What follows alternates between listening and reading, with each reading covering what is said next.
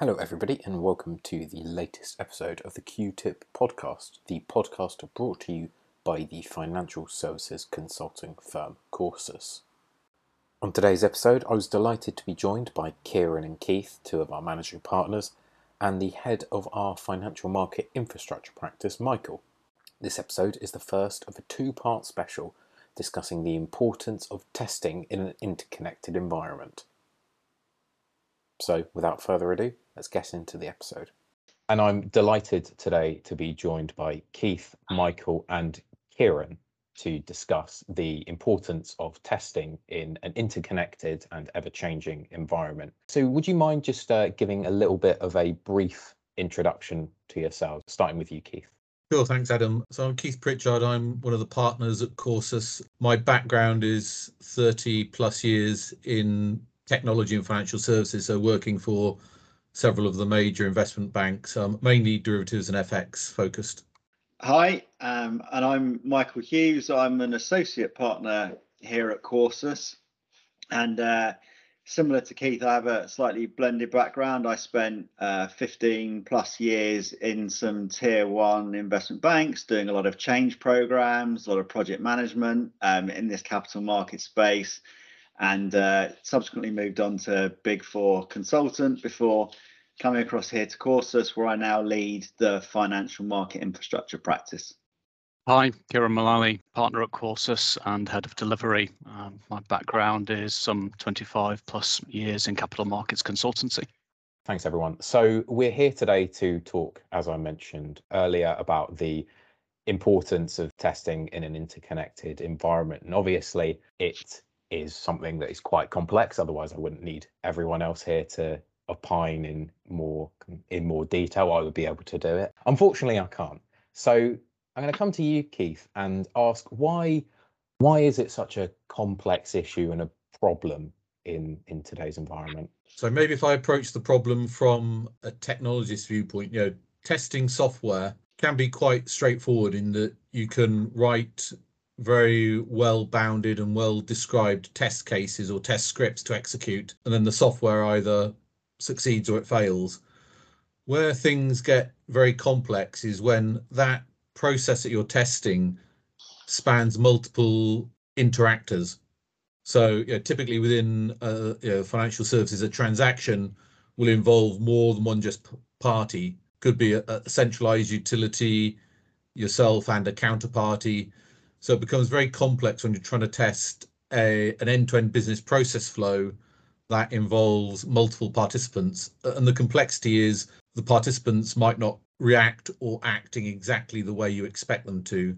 So there's an importance to have well scripted test cases that you're going to execute, but still getting those executions coordinated and synchronized is phenomenally complex. Keith, I'd agree. I think some of the dependencies between different parts of the infrastructure in testing in these environments is a challenge, whether that's buyers or sellers, data contributors, data consumers, or front to back flow, where one part of that process is dependent on something further upstream or further downstream. And whilst one part of that may be okay, if it's dependent on another part of the flow or another participant in that flow, then you can have challenges. And if you don't have transparency around that, then it can become very inefficient. It can become complex. I think the other challenge is a lot of the time these are very critical processes in market infrastructure. So getting them right is very important to potentially to systemic market risk. So there's obviously a big focus on testing. It's very important, but that can mean it can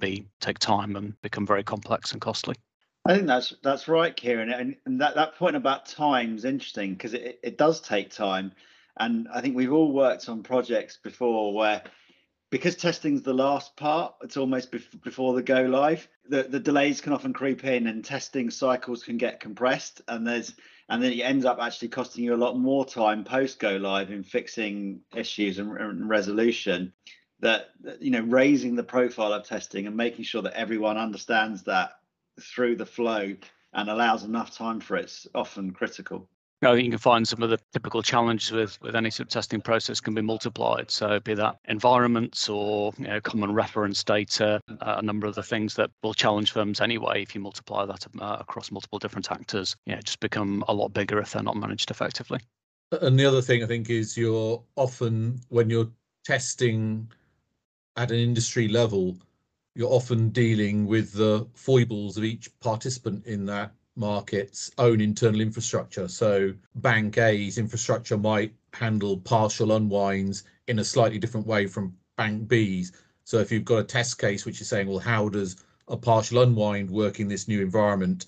Understanding how the foibles of all the, you could have hundreds of participants in the market, how all the foibles of their own internal systems and their own internal processes and governance, etc., come together to give you the confidence that you've actually tested this new infrastructure or new service completely thoroughly. And as Kieran said, as these become more and more important and systemically important for the markets, that is just something that's very difficult to give yourself confidence that actually we've tested and catered for all the possible combinations of nuances of how the interactors will interact. I suppose that's where the transparency piece that you mentioned, Kieran, becomes very important, because if there are so many different actors in the ecosystem, you need to have transparency over every different possible kind of interaction that could take place. And that sort of leads us on to the next point around why is this more of a discussion topic now than it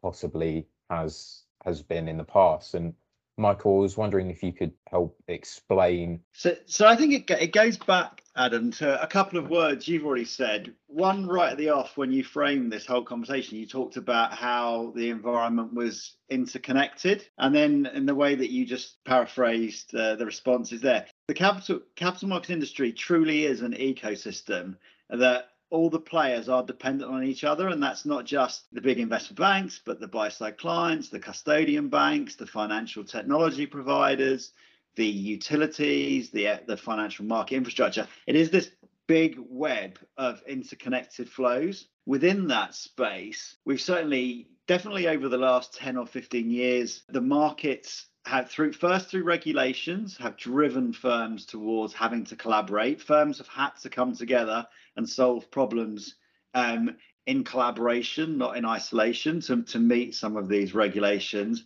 And I think we see that the next wave of that collaboration now, when you look at the use of utilities and how financial institutions are thinking about collaborating either through the use of FMIs or through fintechs or through some partnership of the others to help meet some of their other challenges beyond regulation. So cost reduction, for example, there have been a lot of efforts done incrementally in isolation, which have kind of reduced costs to an extent.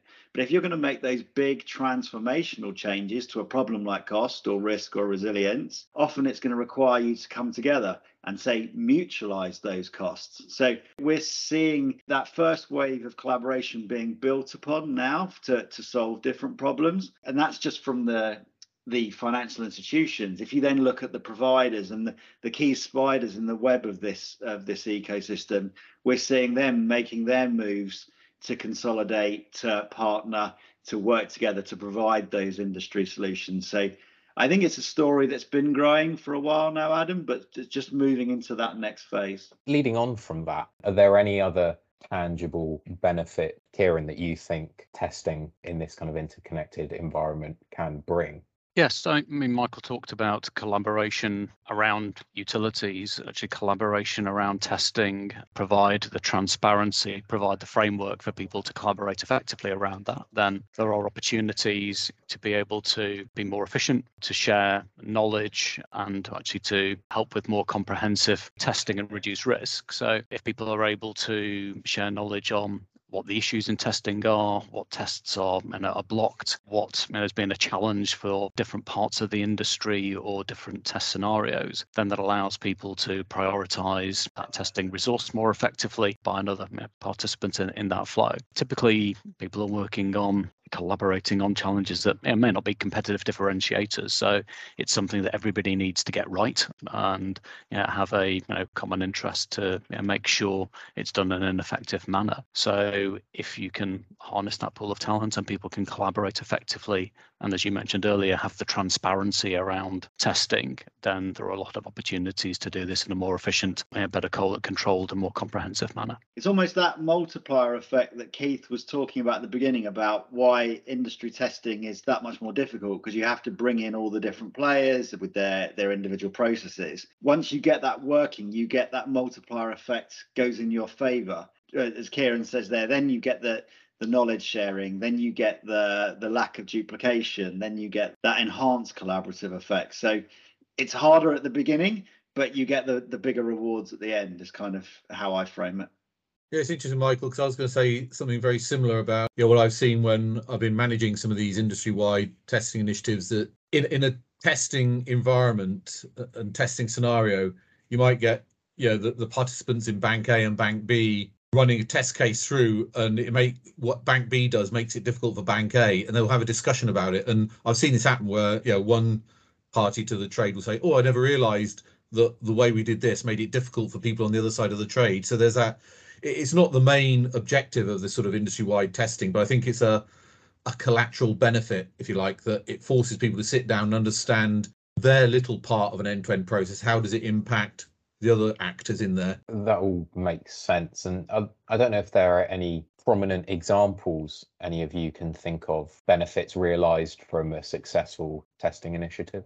The only thing I'd say is any of the large utilities, clearing houses, anything like that, who have gone live will have been through these sorts of exercises. So, the fact that we have centralised utilities that can help the industry out, participate in regulatory reporting, act as central counterparties, the benefits that those utilities have brought to the market are as a result of having gone through a successful industry testing phase. So it's almost, we wouldn't have those utilities if it wasn't for testing processes. I think we talked about some of the benefits that are things that need to be put in place to make that happen. It isn't going to happen by chance. So I think you need, as we talked about before, transparency, be that through common dashboards, through a governance process, to make that happen and allow people to share information in the way Keith was describing. It needs some level of common test scenarios and data to be agreed. And to do that needs that sort of planning up front. People need to obviously think about that, plan for it as to how they're going to do industry testing in the most effective manner, and get that buy-in from the different participants in that flow. But I think, as we've discussed here, if you can get that and you make that upfront investment to run the process in that way,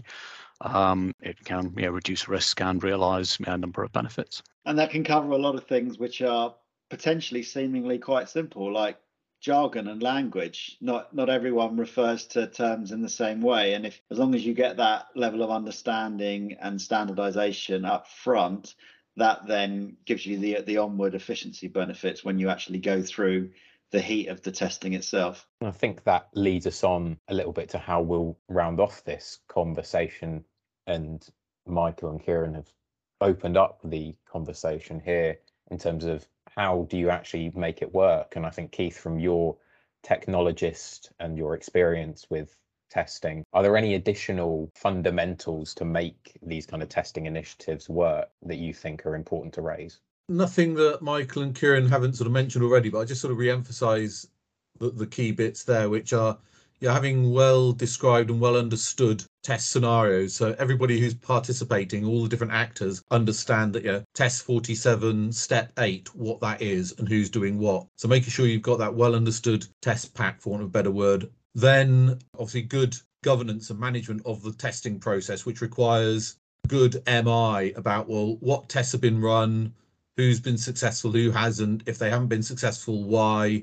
That helps you identify, hang about, let's move back that section of testing because it's been tested by 5 people already and it's all failed. So let's not waste time by having those 34 actors in the market test that same stuff because we know there's problems with it. Or equally, hang about, everybody who's dealing with participant Z is having problems with this part of the process.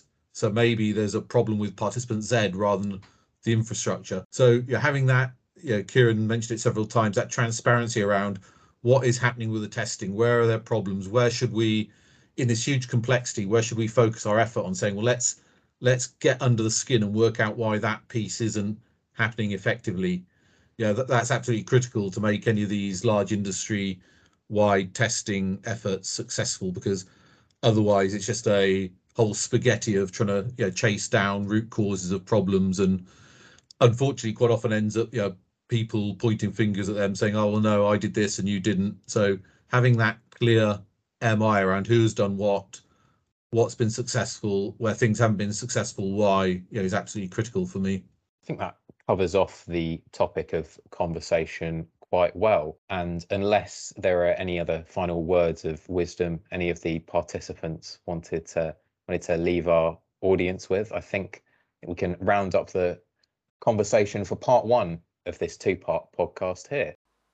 Well, I think you'll agree that was a very interesting episode, and unfortunately the audio cut out right at the end, just as Kieran, Michael and Keith said goodbye. Rest assured they didn't leave me hanging on the call.